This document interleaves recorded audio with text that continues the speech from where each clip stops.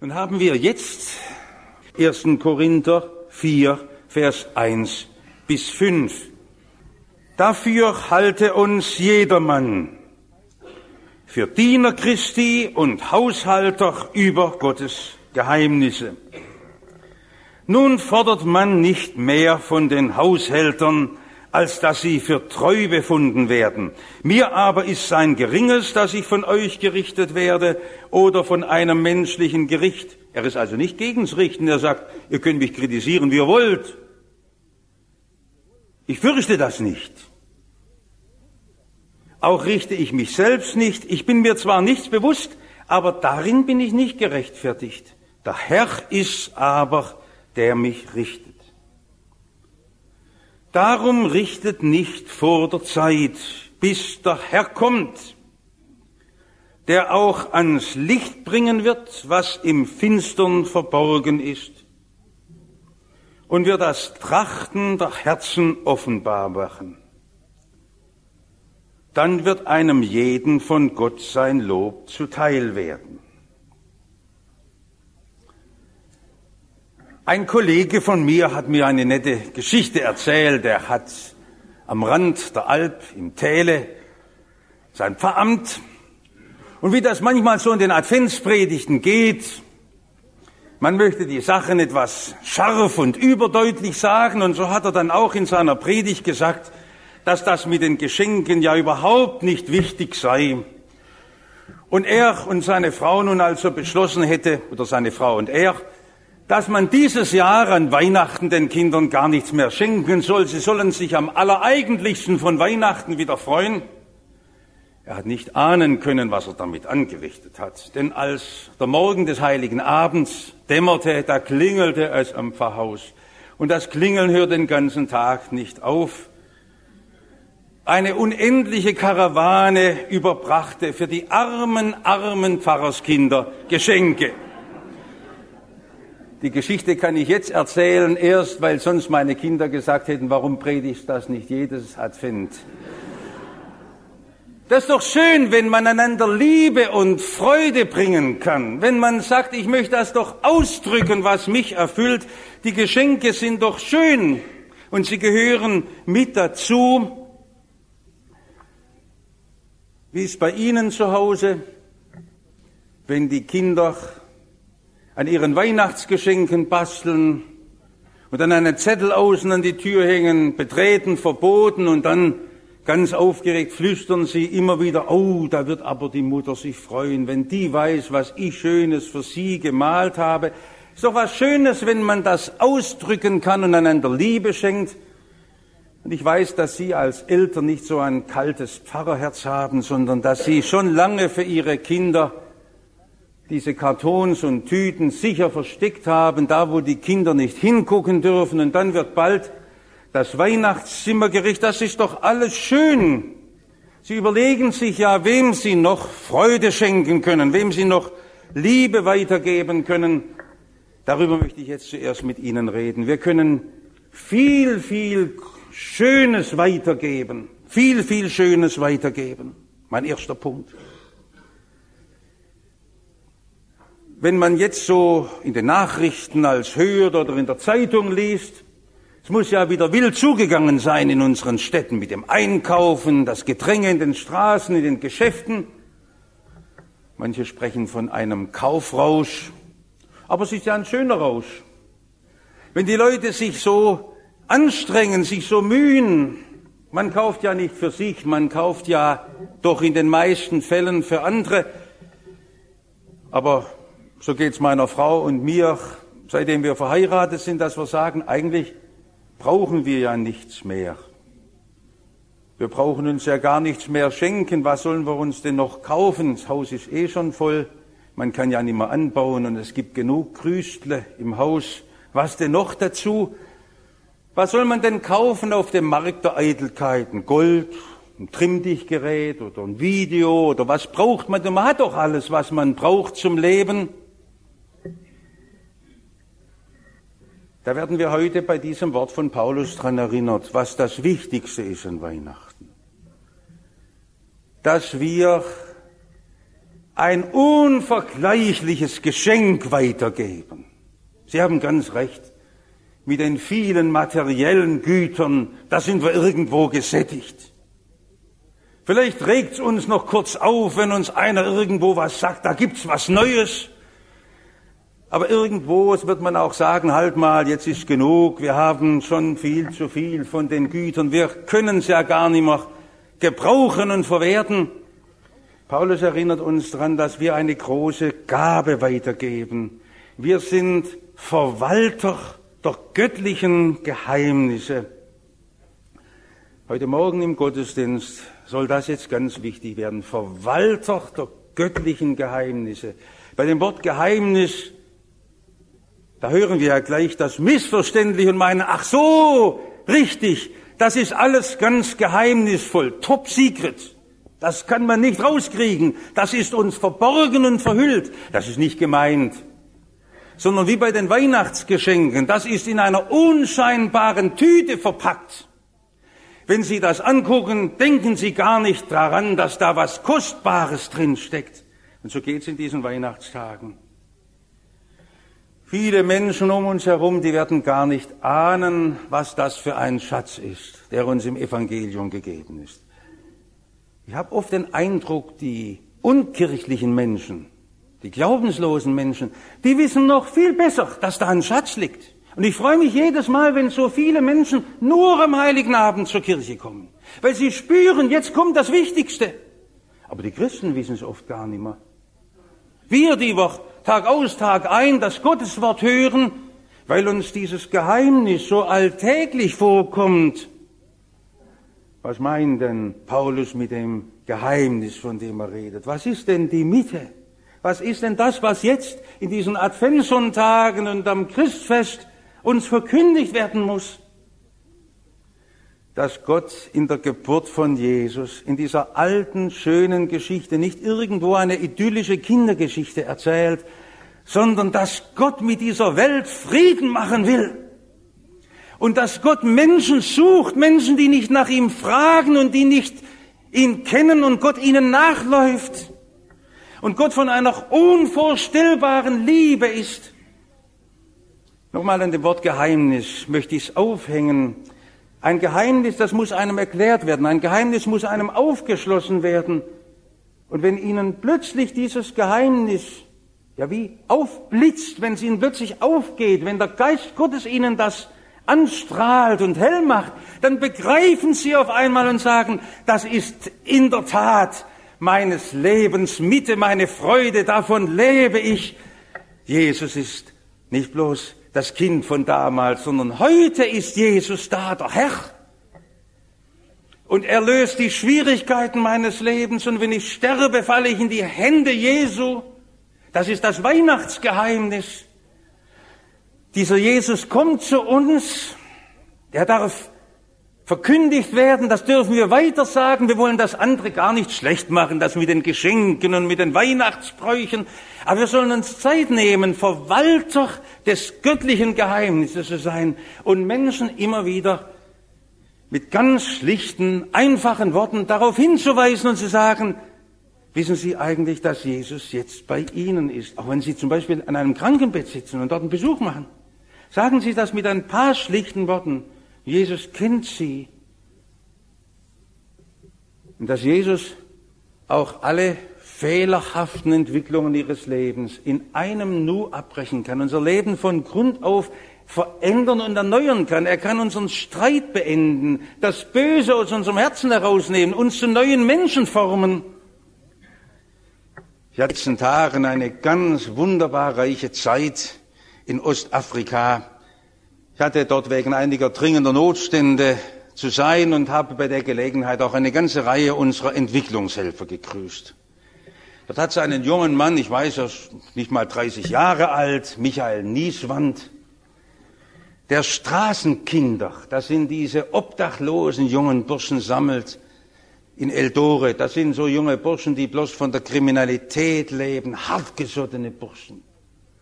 Und dieser Michael Nieswand ist als junger Mann hinausgegangen und hat gesagt, das hat mir Jesus aufs Herz gelegt. Und er erzählt mir und sagt, Ich muss dir mal was sagen. Ich bin zurückgekommen in meine alte Heimatgemeinde. Ich war entsetzt, was die Leute dort als Predigt vorgesetzt bekommen. Die haben bloß noch die Probleme, wie sie mit der Gesundheit oder der Krankheit fertig werden, wie sie ihre Spannungen im Beruf ausgleichen, wie sie ihre Eheprobleme lösen. Es ist bloß so ein Wohlstandschristentum geworden. Wissen die denn immer, dass die größte Gabe dieser Welt ist? Jesus ist gekommen. Dann musste ich ihm sagen, du, bei uns ist eine Sattheit. Das möchte man bei uns nicht mehr hören. Die Leute sagen, das haben wir schon oft gehört. Und er erzählt und sagt, ich war ein junger Mensch. Meine Eltern waren wohlhabend. Wie ich noch in die Schule ging, haben sie mir ein Auto geschenkt. Und ich habe mit Selbstmordgedanken gespielt, weil ich gemerkt habe, mein Leben ist wertlos, auch wenn ich alle Güter dieser Welt habe. Und dann war es bei einer Zeltevangelisation, ist mir so auf einmal aufgeblitzt, wie Jesus mich lieb hat. Mein Leben hat einen Wert, den Gott hineinlegt. Und Jesus ist der Beweis der Liebe Gottes. Ich bin angenommen von Gott, ich darf leben und darum möchte ich mein Leben jetzt noch einmal verströmen in der Liebe.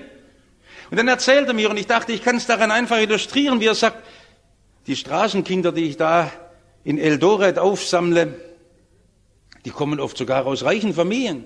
Es gibt auch unter Afrikanern reiche Leute. Aber ihr Leben ist wertlos und ich kann ihnen bloß eins zeigen, Jesus hat dich lieb. Und wenn sie dann anfangen, ihre Gaben wieder zu entdecken, in der Kfz-Werkstatt auf einmal mit ihren Gaben zu arbeiten und zu entdecken, mein Leben hat einen Sinn, weil Gott mein Leben wertvoll und brauchbar macht. Sehen Sie, das sollen wir miteinander teilen in diesen Weihnachtstagen. Wir sind Verwalter dieses göttlichen Geheimnisses, dieses Weihnachtsgeheimnisses. Und ich möchte Sie immer wieder bitten, dass Sie in aller Schlichtheit dabei bleiben, das, was Paulus als die Mitte des Evangeliums so genannt hat und sagt, ich möchte allen Menschen nur dieses erzählen, dass die Liebe Jesu so weit ging, dass er am Kreuz stirbt für die Schuld der Menschen. Und man steht bewegt davor und sagt, Herr, da will ich meine Schuld auch bei dir ablegen und dir danken, wenn mein Verhältnis mit dir wieder ganz neu werden darf. Ich darf heimfinden zu dir und darf dein Kind werden und dein Eigentum. Wir sind Verwalter des göttlichen Geheimnisses. Jetzt mein zweiter Punkt, ich gliedere es gerne ein wenig, damit wir bei der Sache bleiben und nicht drum herum reden. Wir sollen damit wuchern. Also wie ich diese Predigt so angekündigt habe, großer Umsatz und gutes Geschäft, da habe ich gedacht, vielleicht meint einer, jetzt geht's da wirklich nur um die Weihnachtseinkäufe. Ich möchte Sie einfach bitten, dass Sie in diesen Tagen ein wenig lernen und studieren bei den Geschäftsleuten. Die bewundere ich. Wie die arbeiten, die können ja fast nicht mehr in diesen Tagen. Also alles stürzt sich gerade auf diese wenigen Wochen und da muss alles fertig sein und da muss alles noch gemacht werden. Ich hatte auch Verwandte, die ein Geschäft hatten und der Großvater hatte ein Geschäft und da war es oft so in meinem väterlichen Elternhaus, dass der Heilige Abend gar nicht gefeiert werden konnte, weil so die Menschen im Geschäft alles wollten. Aber ein rechter Geschäftsmann tut für sein Geschäft alles. Der sagt, die Kunden müssen bedient werden. Das können Sie lernen von den Geschäftsleuten. So ein rechter, guter Kaufmann, der sagt, gnädige Frau, das steht Ihnen prima, das müssen Sie anziehen, so gefällt mir das. Der Kunde ist geschmeichelt. Nicht, dass Sie meinen, man müsste es einem tölpelhaft einreden oder gar aufschwätzen, wie wir so sagen. Nicht, dass man mit Tricks arbeitet, aber dass ich einem Menschen doch das weitervermittle. Ein Kaufmann freut sich nicht, wenn er seine Waren im Regal gestapelt hat. Es muss zu den Leuten und die Leute sollen Freude dran haben. Mir macht es Not, wie wir in diesen Adventstagen uns bedienen lassen. Wir sitzen da und sagen, war wieder schön. Habe ich brauchen können, hat meine Seele erquickt. Dafür habe ich Ihnen heute nicht gepredigt, sondern dass Sie das als Verwalter des göttlichen Geheimnisses, Gott hat es Ihnen doch erschlossen, dass Sie es jetzt als Verwalter weitertragen. Da steht im Griechischen das Wort Ökonom, Ökonomos, als Ökonom, als ein wirtschaftlich denkender Mensch unter die Leute bringen. Unter Ihren Kollegen und Nachbarn erzählen Sie das doch. Erzählen Sie das ganz schlicht, wie Sie es erlebt haben. An diesem Wort Haushalter kann man ja ganz viel aufhängen. Und es fällt mir schwer, mich auf weniges hier zu beschränken. Wenn Sie ein englisches Testament hernehmen, steht für Haushalter Steward. Also, es gibt schon komische Stewards. Wenn Sie irgendwo im Flugzeug unterwegs sind und haben Kopfweh und von der Lüftung so einen trockenen Mund und da kommen Sie noch mal zu dem da an seine Theke hin, da sagt er, jetzt gibt's nichts mehr, erst morgen zum Frühstück. Dann sagen Sie, mit der Linie bin ich auch bedient, nie wieder. Und es gibt andere Stewards, wenn Sie zu denen kommen, kann mitten in der Nacht sein und der dämmert selber ein bisschen vor sich hin und sagt, wollte er gern was trinken. Sagt er, gerne, es macht mir eine Freude, Sie zu bedienen. Das ist Christenart. Dass Sie sagen, ich möchte bloß anderen von meiner Freude mit Jesus weitererzählen. Nicht mit großen Worten, sondern so ganz schlicht, dass ich weiß, ich bin geborgen bei ihm, ich darf meine Sorgen bei ihm ablegen. Oder er löst meine Pannen im Leben, ich darf bei ihm Schuld bekennen. Ich will ein Steward sein, der die Leute bedient. Oder noch ein anderes Bild, ein Wirt. Sie wissen doch, ein Wirt, der muss auch Freude haben, wenn er aus dem Keller alles raufträgt und sagt, Hauptsache, denen schmeckt's. Ich möchte sie bedienen, die Leute. Warum hat das denn Paulus in dem Korintherbrief so arg unterstrichen? Jetzt muss ich Ihnen was erklären von den Spannungen der ersten Gemeinde in Korinth. Korinth ist ja die einzige Gemeinde, von der wir wissen im Neuen Testament, die durch sehr große innere Spannungen kriegen. Und auf einmal entstand in der Gemeinde eine Gruppe, die gesagt hat, wir haben ganz neue, tiefe geistliche Erkenntnis. Und sie haben gesagt, der Apostel Paulus kann uns nichts mehr bieten. Wir sind viel tiefer durchgedrungen.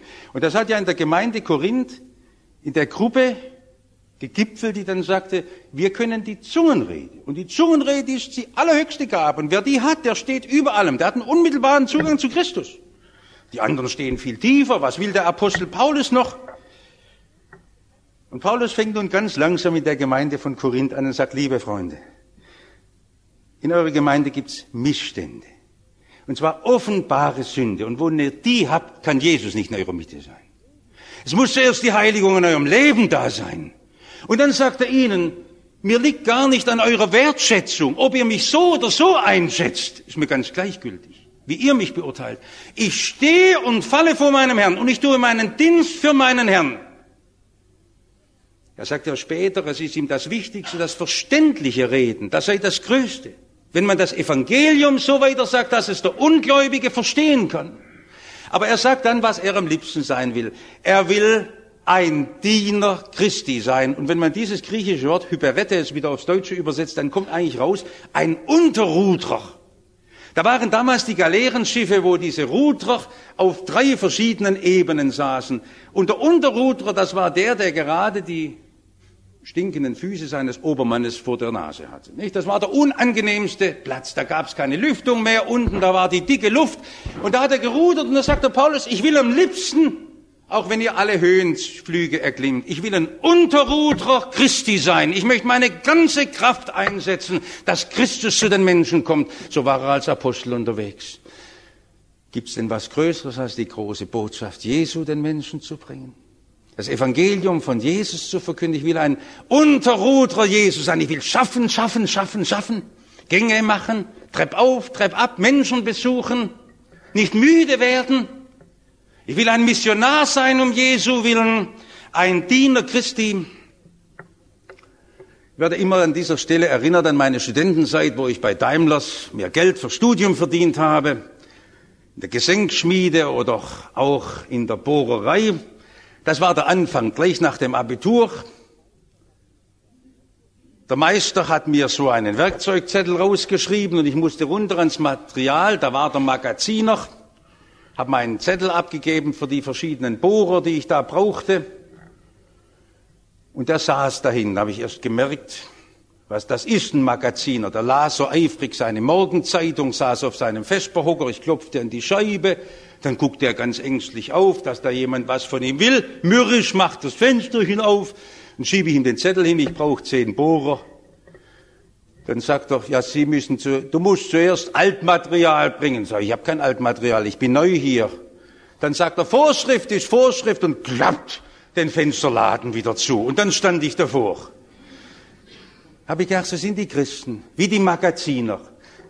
Der will all seine Regale in Ordnung behalten. Der ist bloß froh, wenn er alles schön aufgeräumt hat, wenn nichts dahin kommt, wenn er sein dogmatisches Lehrgebäude sauber hat. Ich bin ein guter Christ. Nein, wir wollen doch das unter die Leute bringen, das Evangelium. Was hat das für einen Sinn, wenn ich mir meinen Glauben im Kopf zurechtmache und wenn ich den Menschen nicht das sage, was sie brauchen? Wissen Sie das eigentlich, wie das um uns her ist, wie die Menschen hungern und verlangen, wie in diesen Tagen viele Menschen Sehnsucht haben, die was suchen von der wahren Liebe.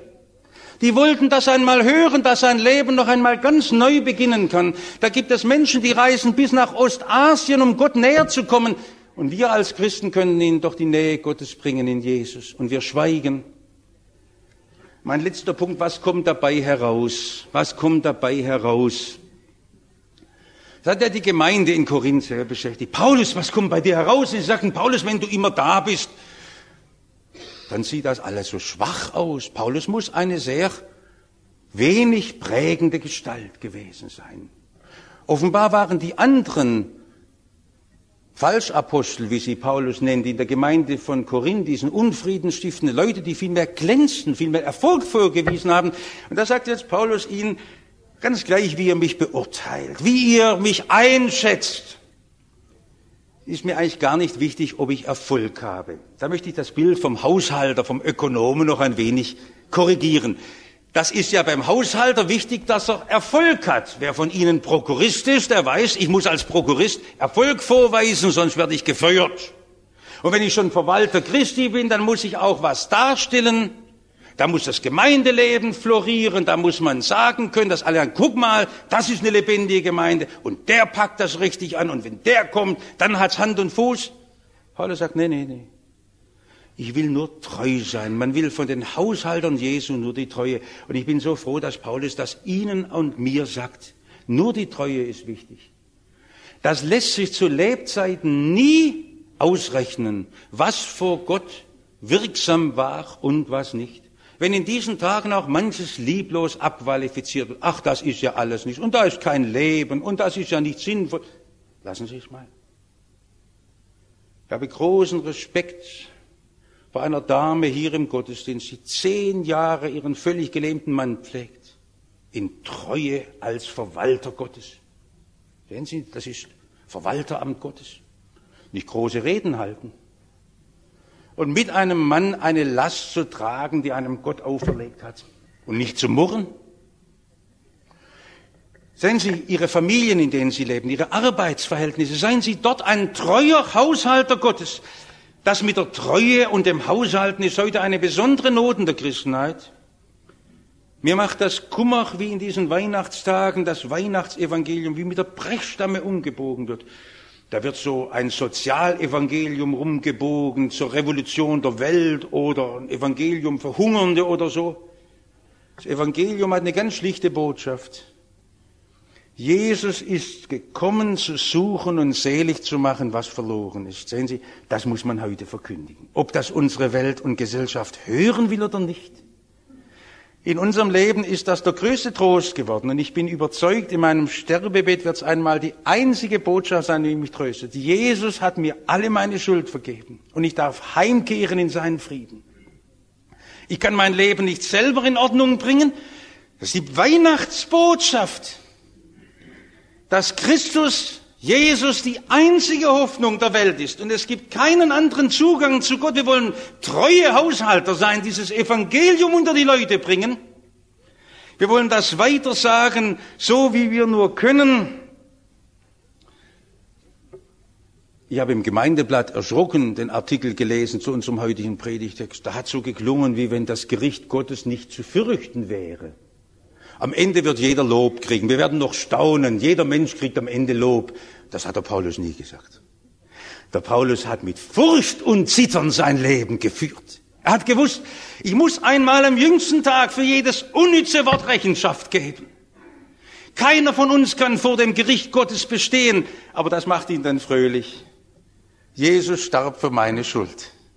Er ist der mich rechtfertigt. Und darum ist auch mein Dienst, den ich in einer Schlichtheit und Bescheidenheit als Unterrudler tue, nicht vergebens in dem Herrn.